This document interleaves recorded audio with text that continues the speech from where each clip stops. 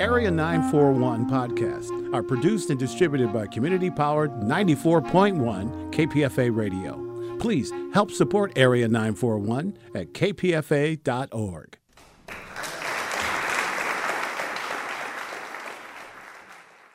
I'm Richard Walensky. This is KPFA's Bay Area Theater Podcast, featuring stage reviews along with extended versions of interviews heard on Arts Waves on Cover to Cover. Tom Allen Robbins portrayed Pumbaa the Warthog on Broadway for 13 years in The Lion King. At present, he plays Demetus, the king's servant, in Head Over Heels at the Curran, which runs through May 6, 2018, and then in June starts on Broadway. He also performed in the original casts of Sunset Boulevard, Jerome Robbins Broadway, and other shows. I had a chance to speak with Tom Allen Robbins during press day for Head Over Heels. Tom Allen Robbins, you said this is your second show with Michael Mayer. Yes. What was the first? The first was an off-Broadway musical called Brooklynite, which was at the Vineyard Theater in New York City, and it was a wonderful show.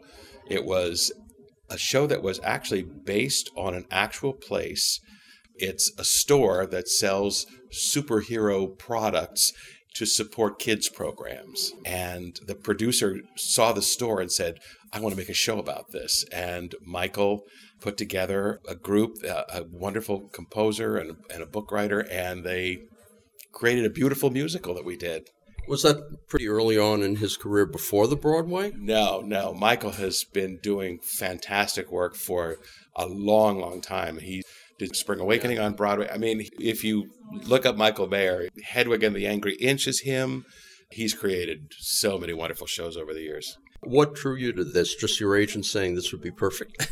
Well, actually, it was Michael that drew me to it. Oh, really? I loved working with him so much. He was going to do a reading of it. The original production of it was in Ashland, Oregon at the Shakespeare Festival there. And then they brought Michael on board, and he was going to do a reading of it. And he called me up and said, do you want to do this? And I'll do anything for Michael. And once we did the reading, it was so fantastic. I said, oh my God, I hope I can continue with this. And I've been lucky enough to hang on through the readings and workshops that we've done since. And here we are. Michael's shows and movies have had a political tinge, particularly gay rights tinge. And I understand there's a transgender actor in this?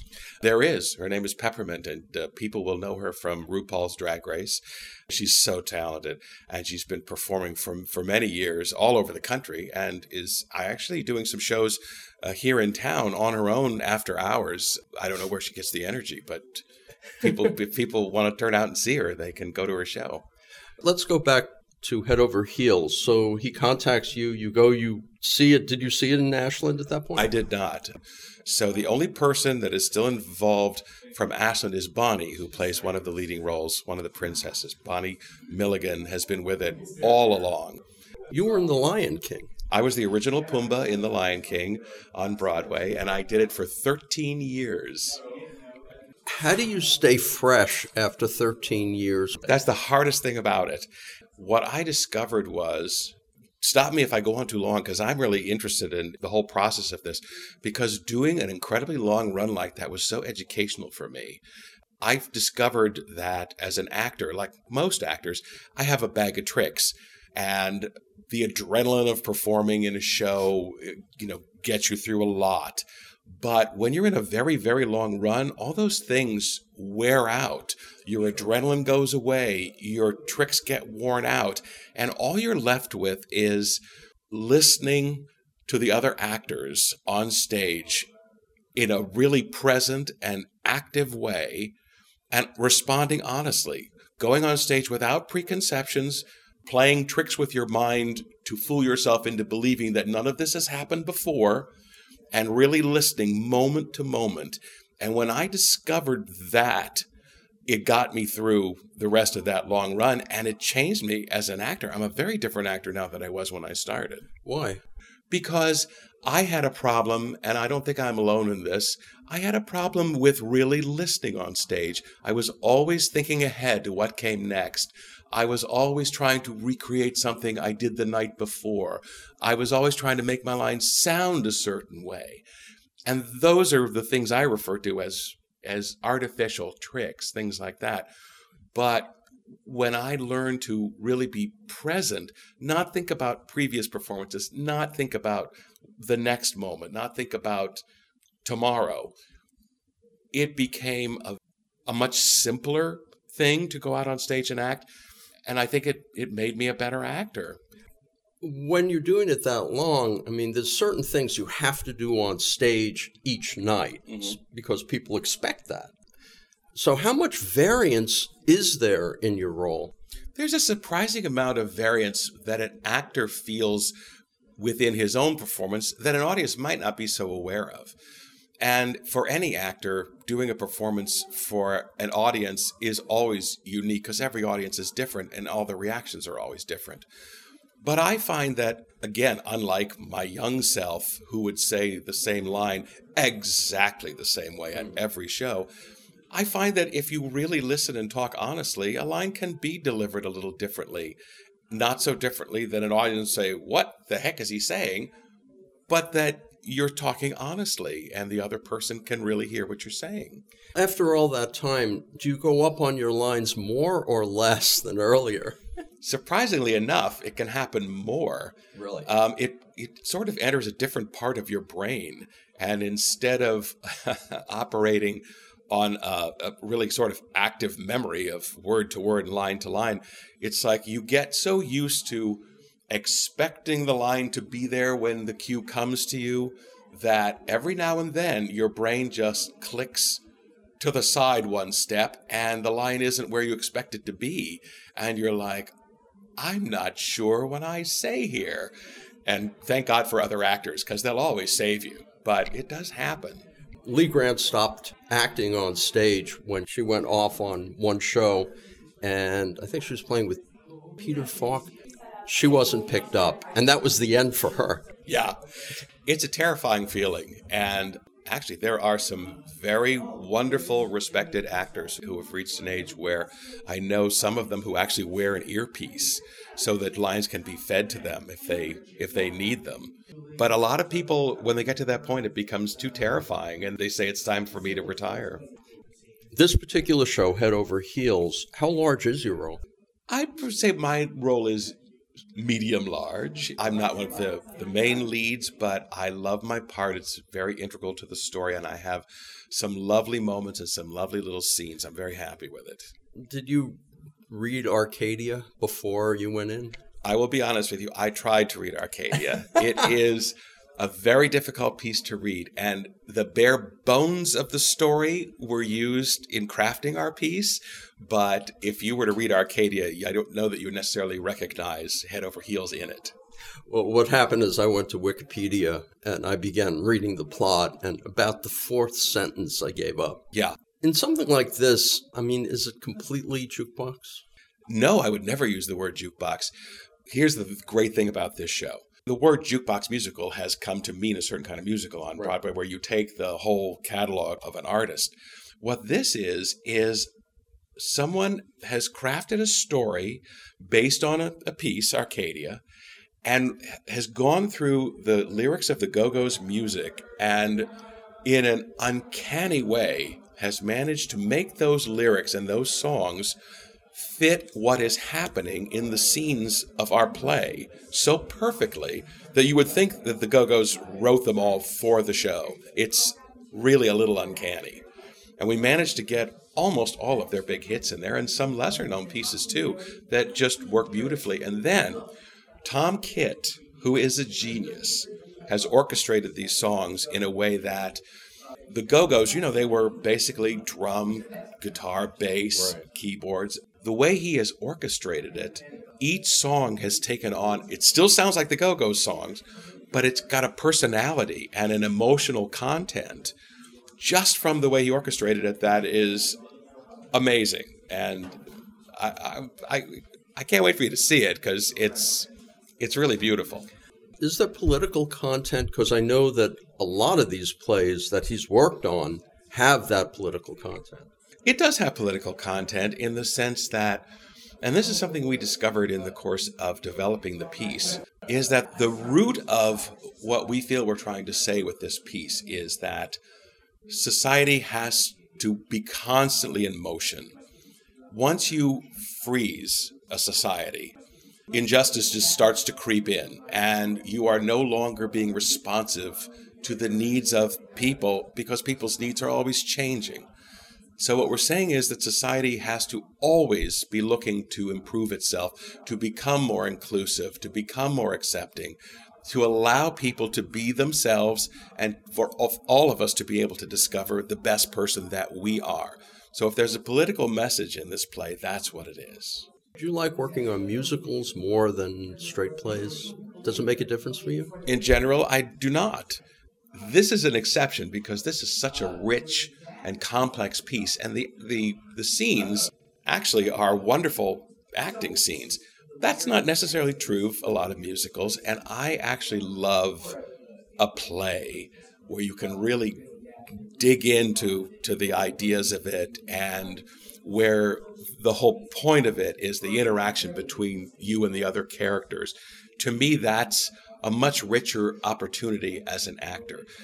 Musicals are wonderful and they're fun, but they do tend to emphasize the music and the dancing and the spectacle, and sometimes that doesn't give an opportunity for as much introspection as you might like.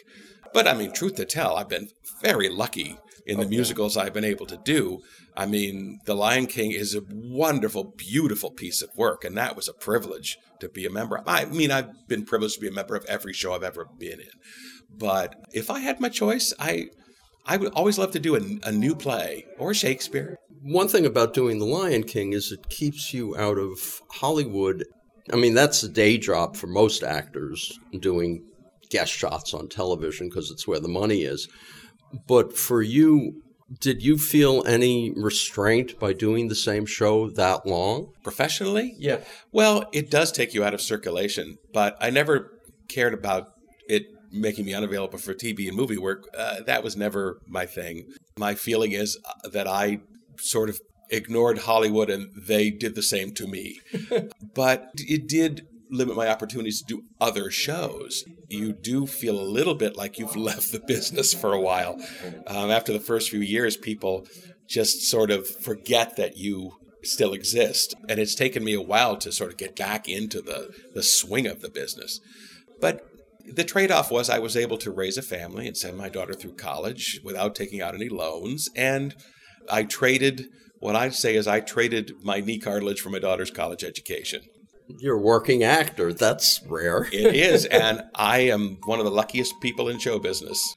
Sunset Boulevard, was that show the most opulent show you'd ever been in? I would say no, actually. Really? What that show had was it had the most amazing, moving piece of scenery that I've ever experienced.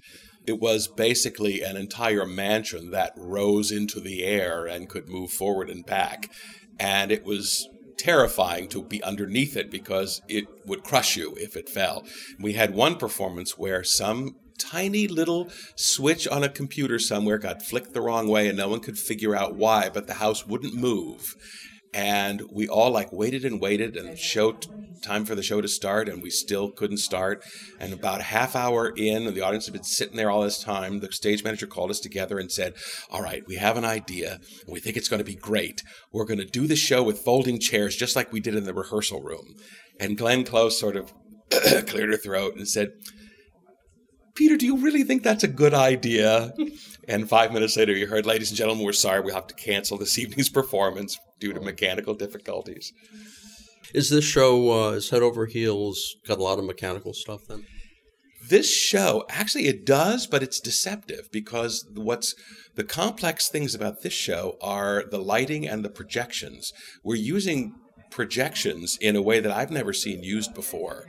Our set is beautifully painted and somehow computer printed and everything, but they project things on it in a way that makes the set look almost like three-dimensional, and it's constantly changing. And it's really sort of astonishing what they can do. Have you done a tech rehearsal then?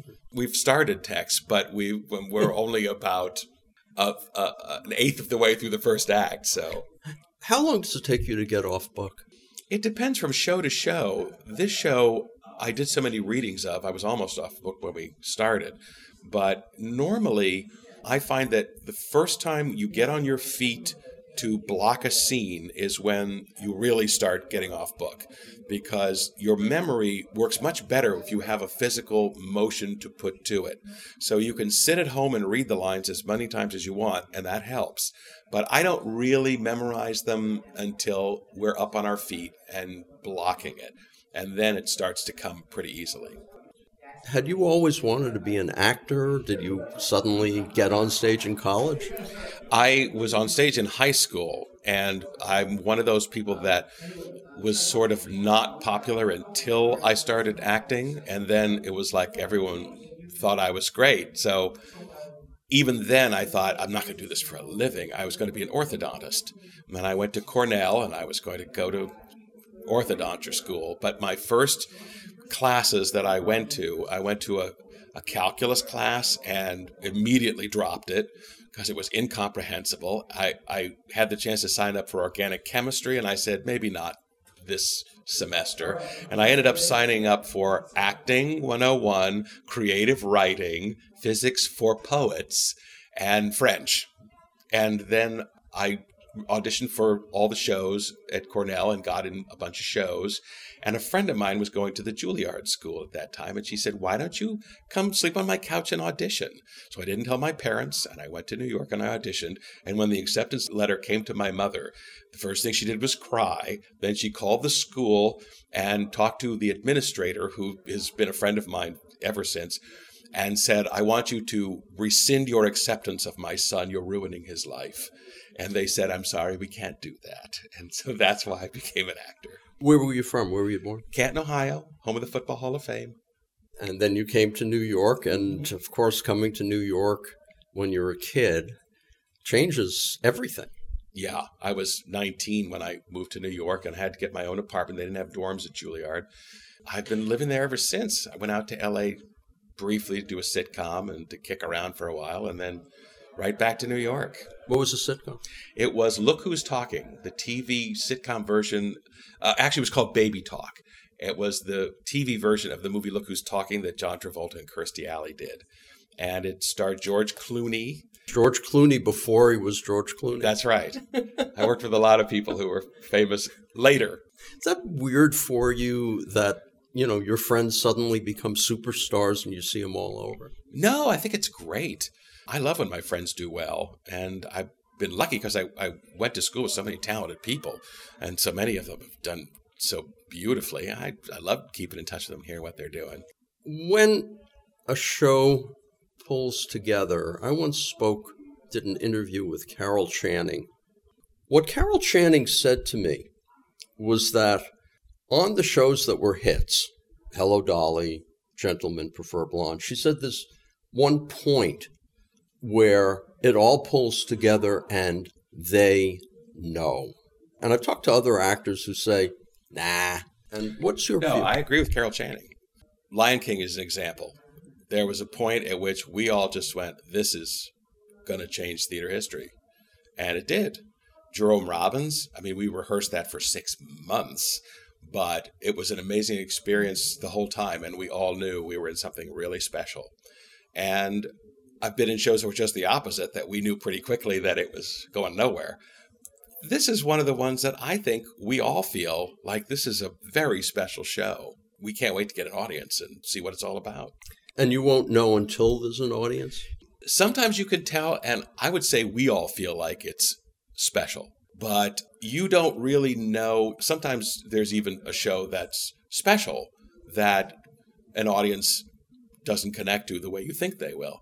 I think in this case, I don't think there's any question that this show is going to be wonderful and that people are going to love it. Which may or may not mean it succeeds, because Groundhog Day got the reviews and didn't. I know. The theater is a crazy business. I mean, they say you can make a killing in the theater, but you can't make a living because it's just completely unpredictable and it's boom or bust.